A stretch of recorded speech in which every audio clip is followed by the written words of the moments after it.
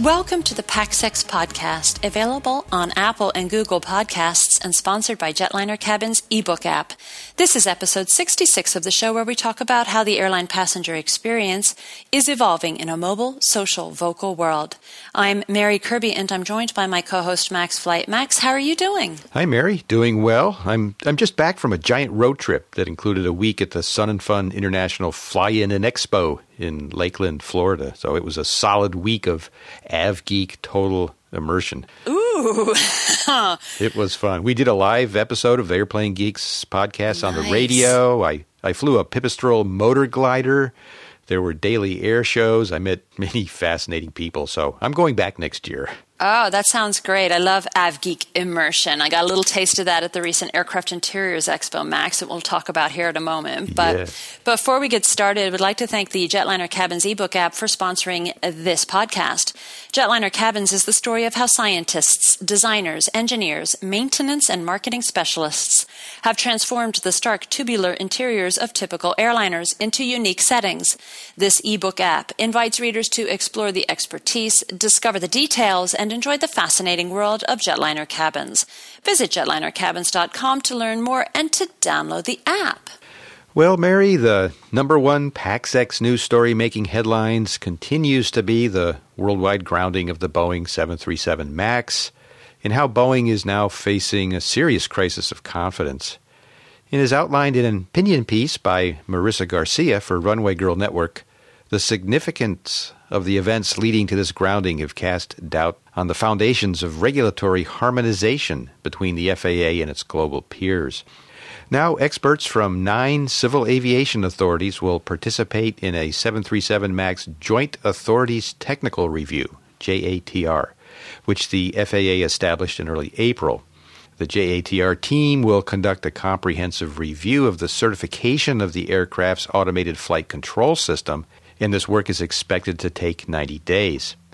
Meanwhile, airlines are already canceling summer MAX flights. American Airlines going so far as to cancel all MAX flights through August 19th, 2019. There's so much to unpack here, Mary, but first, what are you hearing from travelers about their MAX concerns?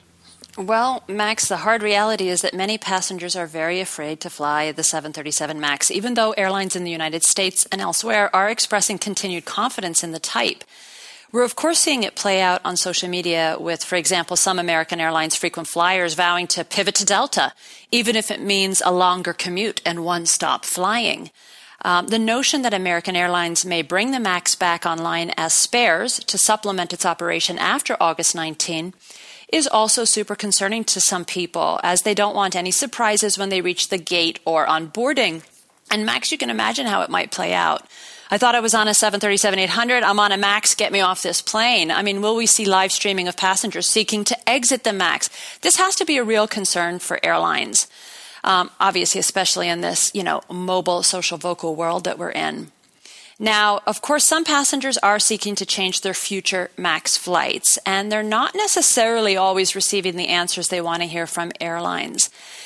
Personally, I know of a traveler who was booked on a WestJet MAX flight for this fall, and WestJet has encouraged her to wait and not change her flights, but has noted that if she does change them, then applicable fees will apply. For this particular instance, luckily for her, her ticket is not a basic economy flight, because if you would be in basic economy on WestJet, you'd be paying like over $100 to make a change. But because she's on an economy flex ticket, the fee is a lot less.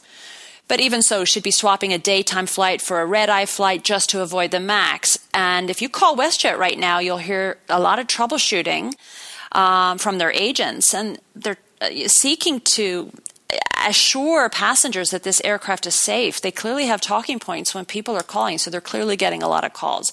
And WestJet, of course, is just one example. We can expect that all MAX operators are dealing with similar or the same.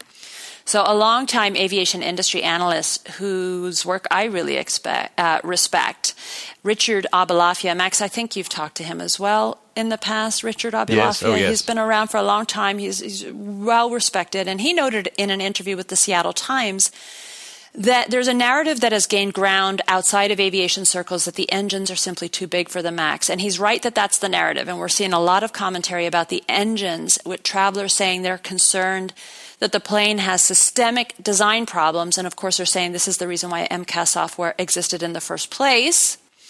So some frequent flyers want airlines to ditch the MAX entirely. But Max, as you mentioned, Marissa Garcia wrote a very powerful opinion piece for us. Now, just a little bit of background on Marissa. She is a former CEO of an aircraft interiors company, and she is what I would call a moderate individual, whereas some people might call me a liberal progressive, Max. And I really appreciate Marissa's voice on Runway Girl Network. It brings great balance, as I do yours, of course, Max, who, I can kind of consider you a little bit more moderate as well, but I don't know if you agree with me there. That's what I kind of see you as mine.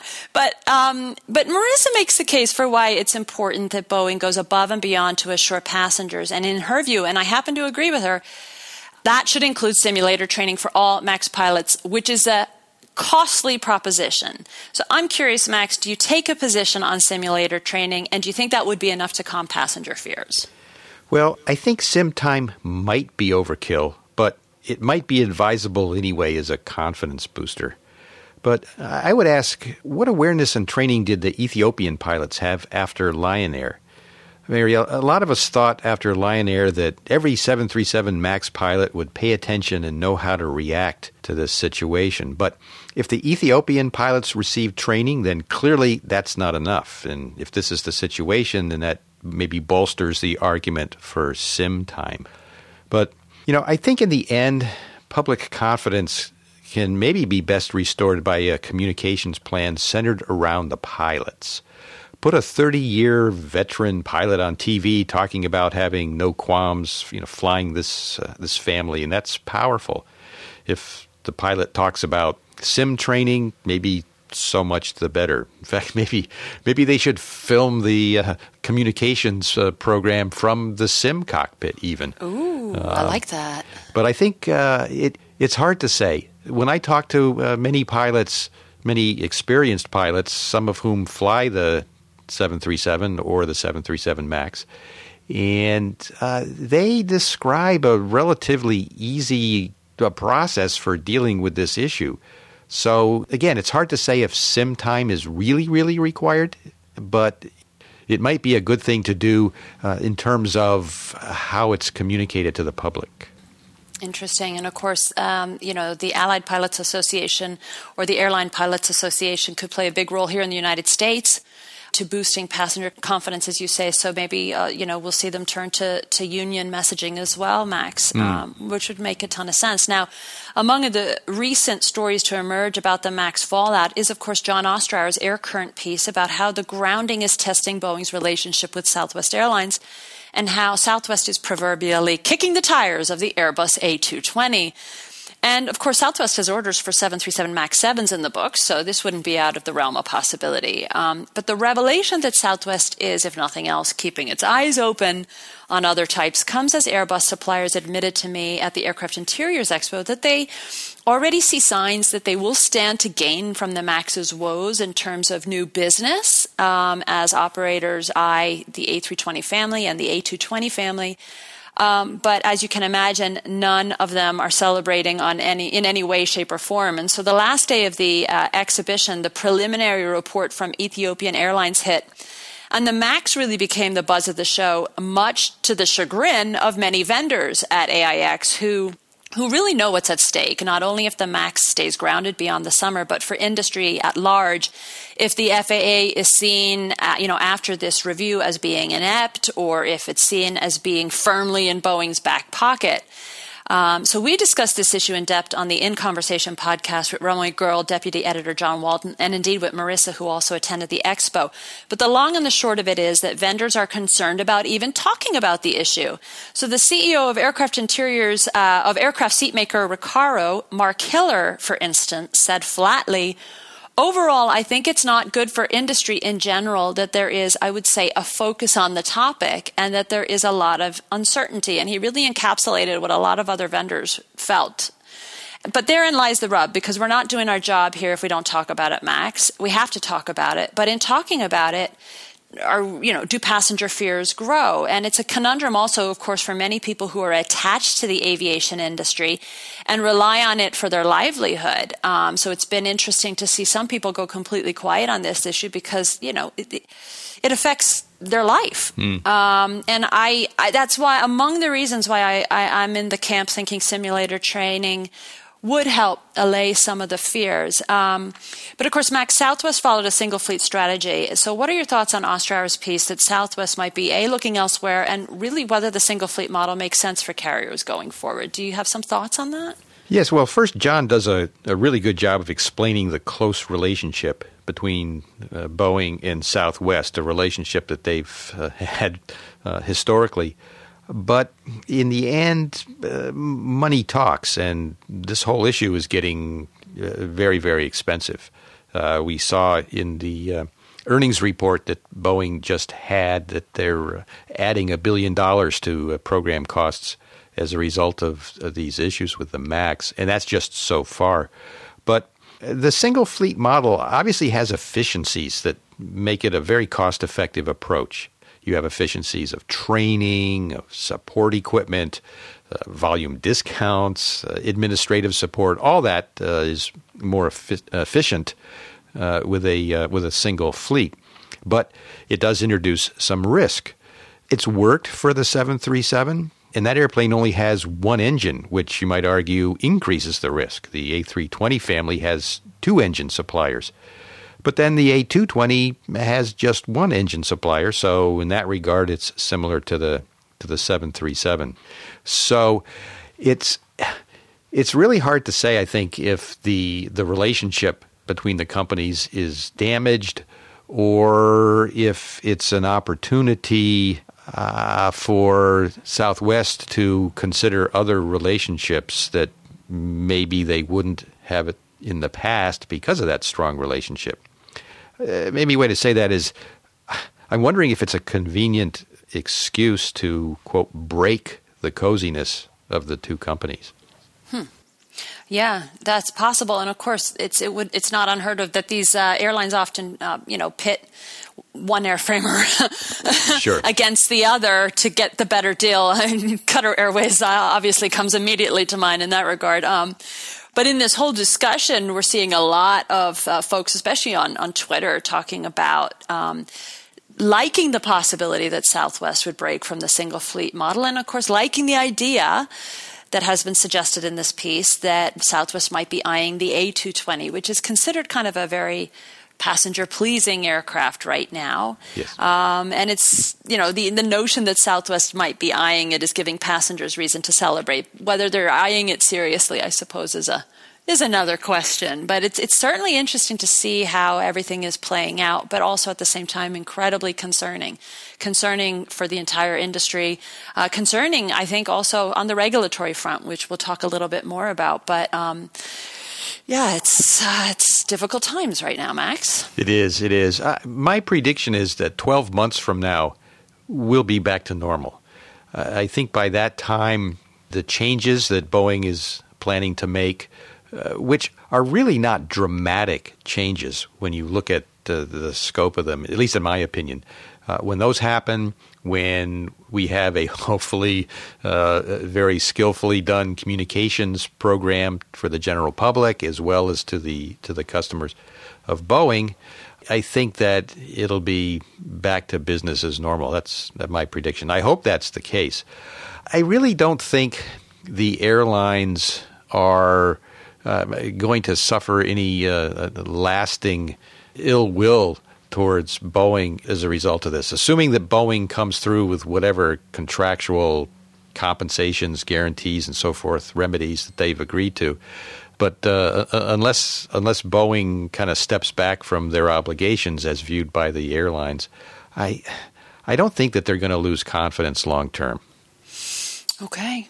Well, from your lips to my Avgi God's ears, Max, I guess. Here's hoping. Fingers crossed. All right. Well, next, another Boeing aircraft has found itself in the news headlines. This comes from the New York Times. They're reporting that the FAA received whistleblower complaints from workers at Boeing's 787 Dreamliner plant in Charleston, South Carolina. These ranging from allegations of finding tools and debris inside new 787s to employees facing pressure to put speed over safety. The New York Times speaks in fairly strong language. They reported that their investigation has revealed, quote, shoddy production and weak oversight that have threatened to compromise safety, unquote. And they found, quote, a culture that often valued production speed over quality.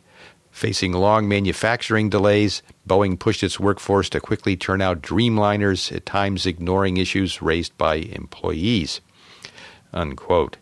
And some of the examples that they give from 787s produced at Charleston are pretty damning.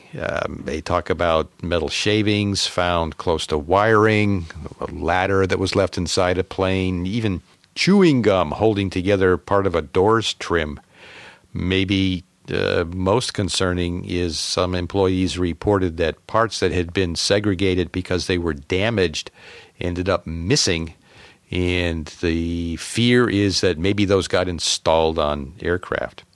So what does Boeing have to say about all this? Well, they say the Times story, quote, painted a skewed and inaccurate picture of the program, unquote. Also that, quote, it features distorted information, rehashing old stories and rumors that have long ago been put to rest, unquote.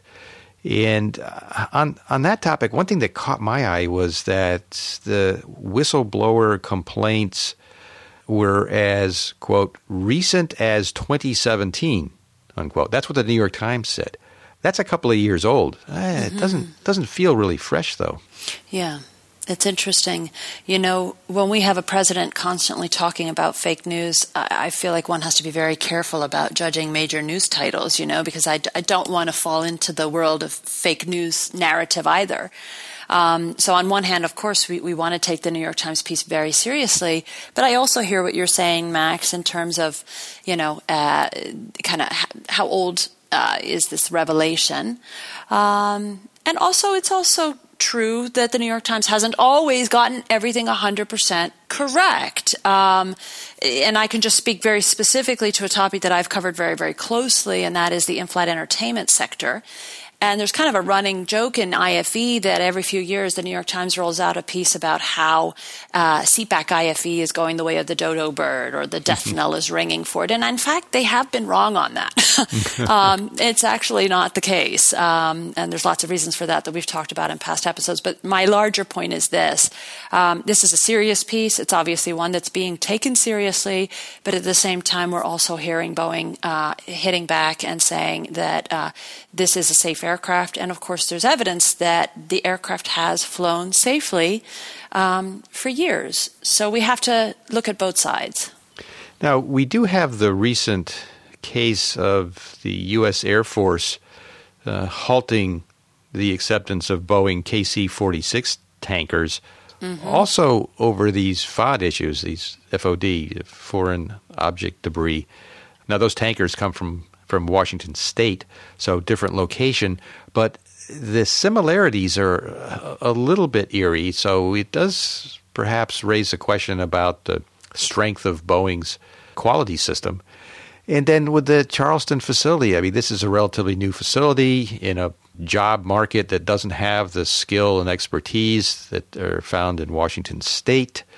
They're ramping up production volumes, and maybe these are more startup issues, especially if these are a couple of years old. If they're current issues, that's a different matter altogether, I think. That's a good point, actually. I mean, of course, Boeing's choice of Charleston was made in part because South Carolina is a right-to-work state, right? Yes. Meaning that Boeing wouldn't have to grapple with unions. And, you know, is the fallout of that then that employees' complaints fall on deaf ears? Is that part of the fallout? I will say I have to suggest that there is some level of irony in both talking about the MAX and the 787, there's some level irony to think about the fact that pilots and pilot unions might actually, play a role in helping to instill confidence in people to fly the MAX again.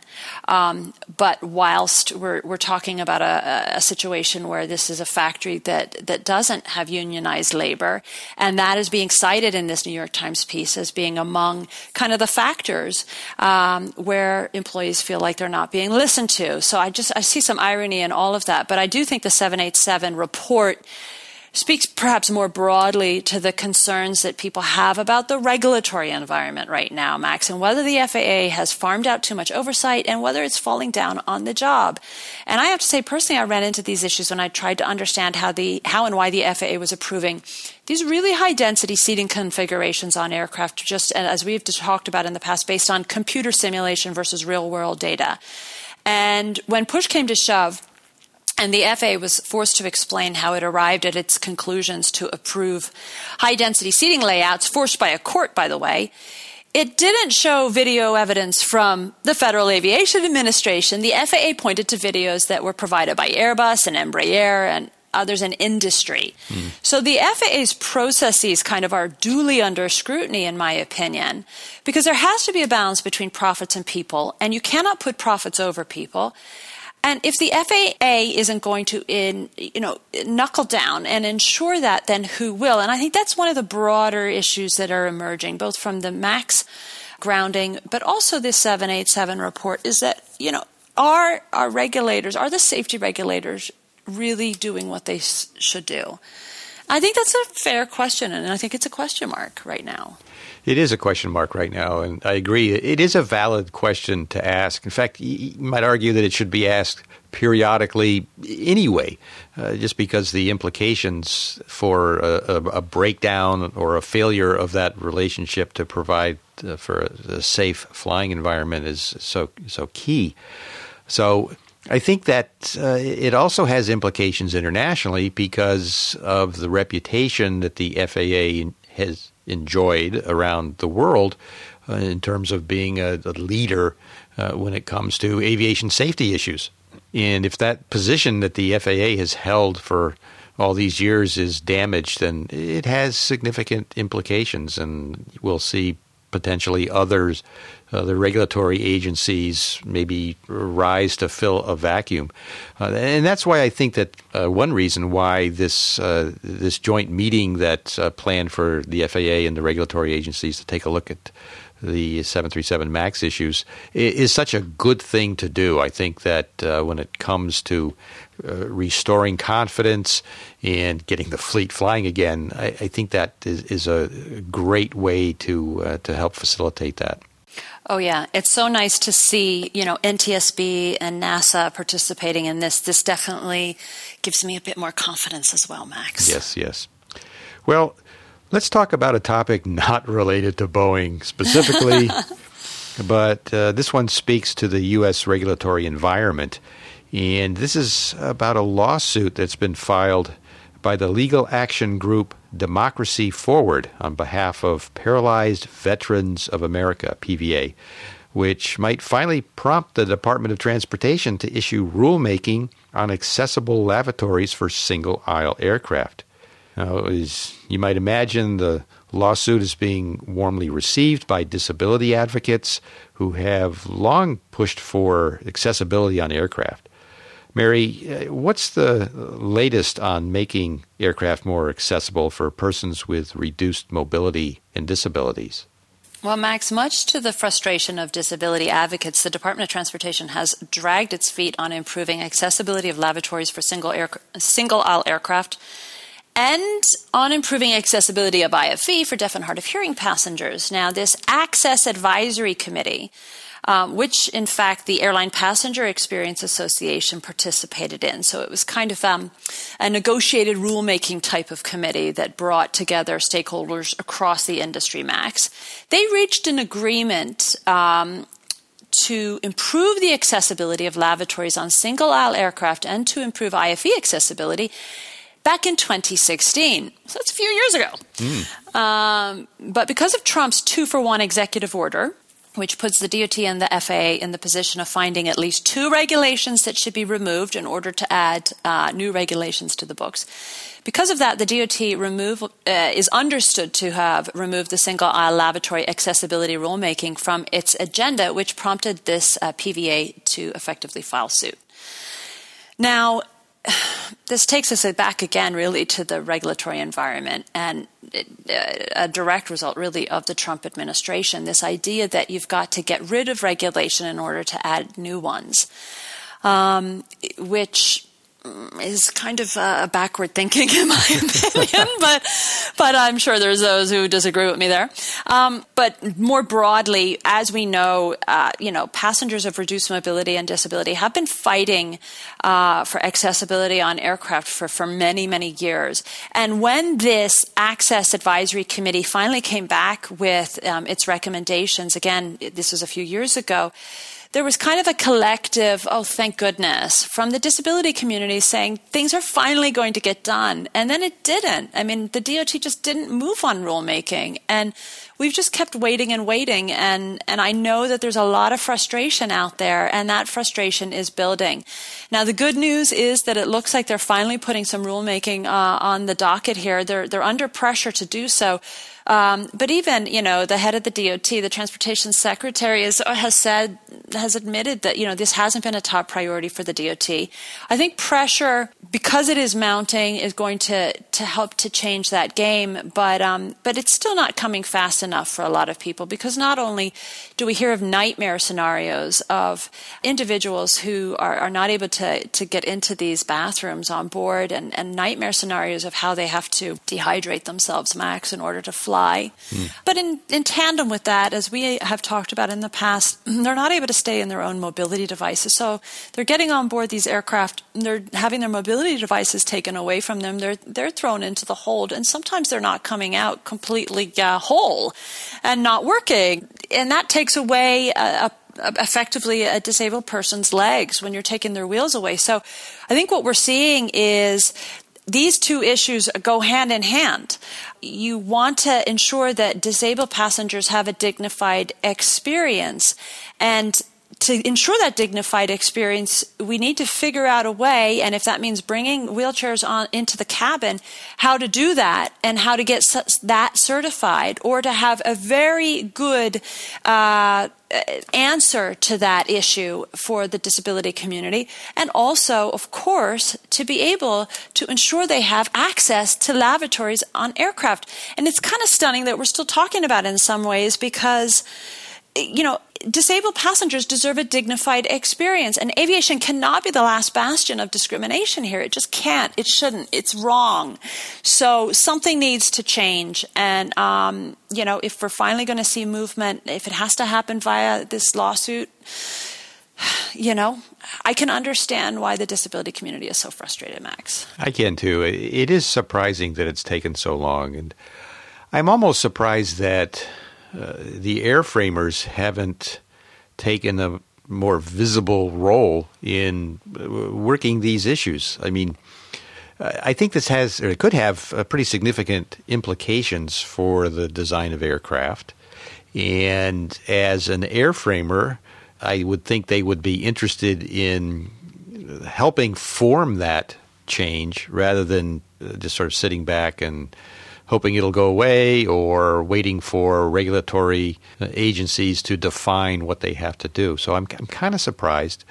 I mean, maybe Boeing and Airbus have been internally looking at this, talking about it, planning for it, but I haven't seen that visibly.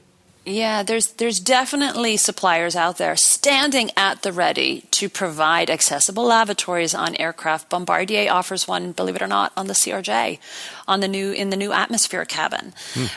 It offers it, and it's up to the airlines to buy it. Of course, Airbus offers accessible lavatories for the A320, although there's some judgment as to just how accessible one of those solutions are. But in any case, there are solutions on the market. Of course, ironically also enough, the 737 MAX has come in for a lot of heat for the passenger experience side of the equation, because they've gone with the very modular, very small, tiny lavatories that also throw into question whether or not passengers' humanity and dignity is being respected, because we're seeing reports of passengers saying that they have to walk backwards just to get into the lav because they don't fit.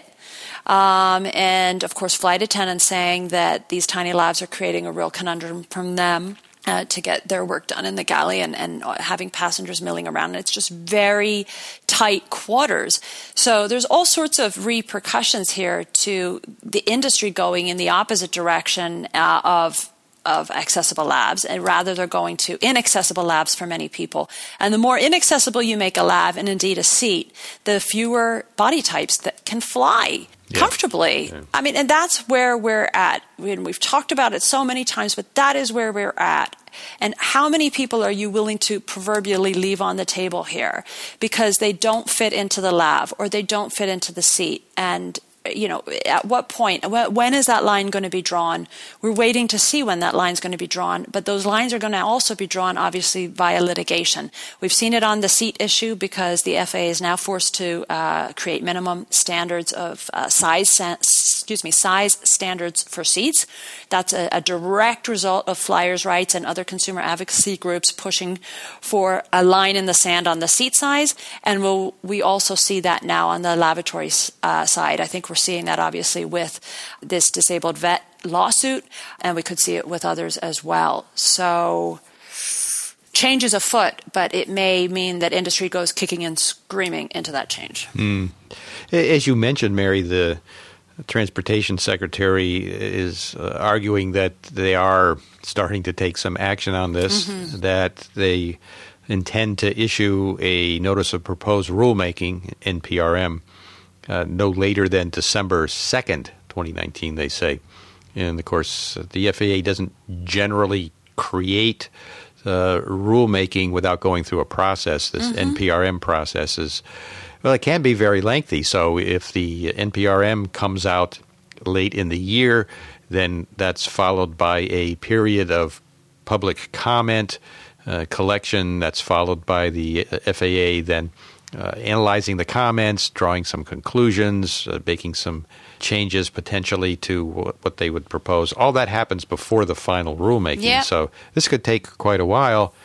The other aspect is don't know what the judge will think of the DOT's argument that the lawsuit should be dismissed because they are, in fact, working this process. Don't know who the judge is or if the judge will accept that or take a different look at things and say, well, this is just taking too long and take some other kind of action. Well, the NPRM process has resulted in change in the past, Max. Yes. And I would expect to see a flood of responses once this is opened up to public comment. I would expect to see some dedicated campaigns. This has been done in the past when on other issues. I recall, it must have been a decade ago when it was opened up for a discussion about whether or not to allow in-flight voice calls. And the flight attendant unions came en masse with comments saying they did not want that. That played a material role in ultimately disallowing in-flight voice in America.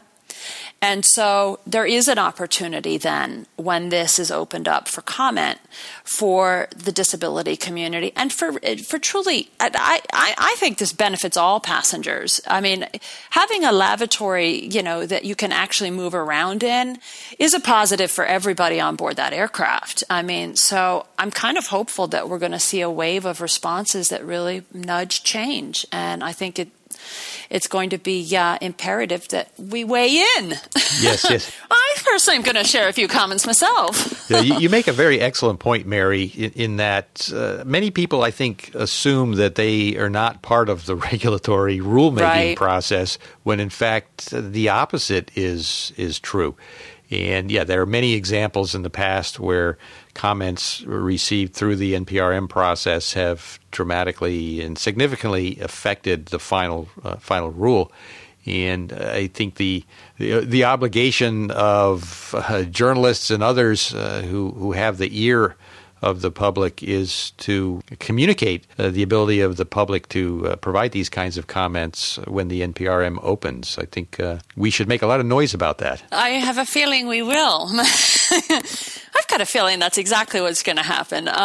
But alas, we're rapidly coming to a close.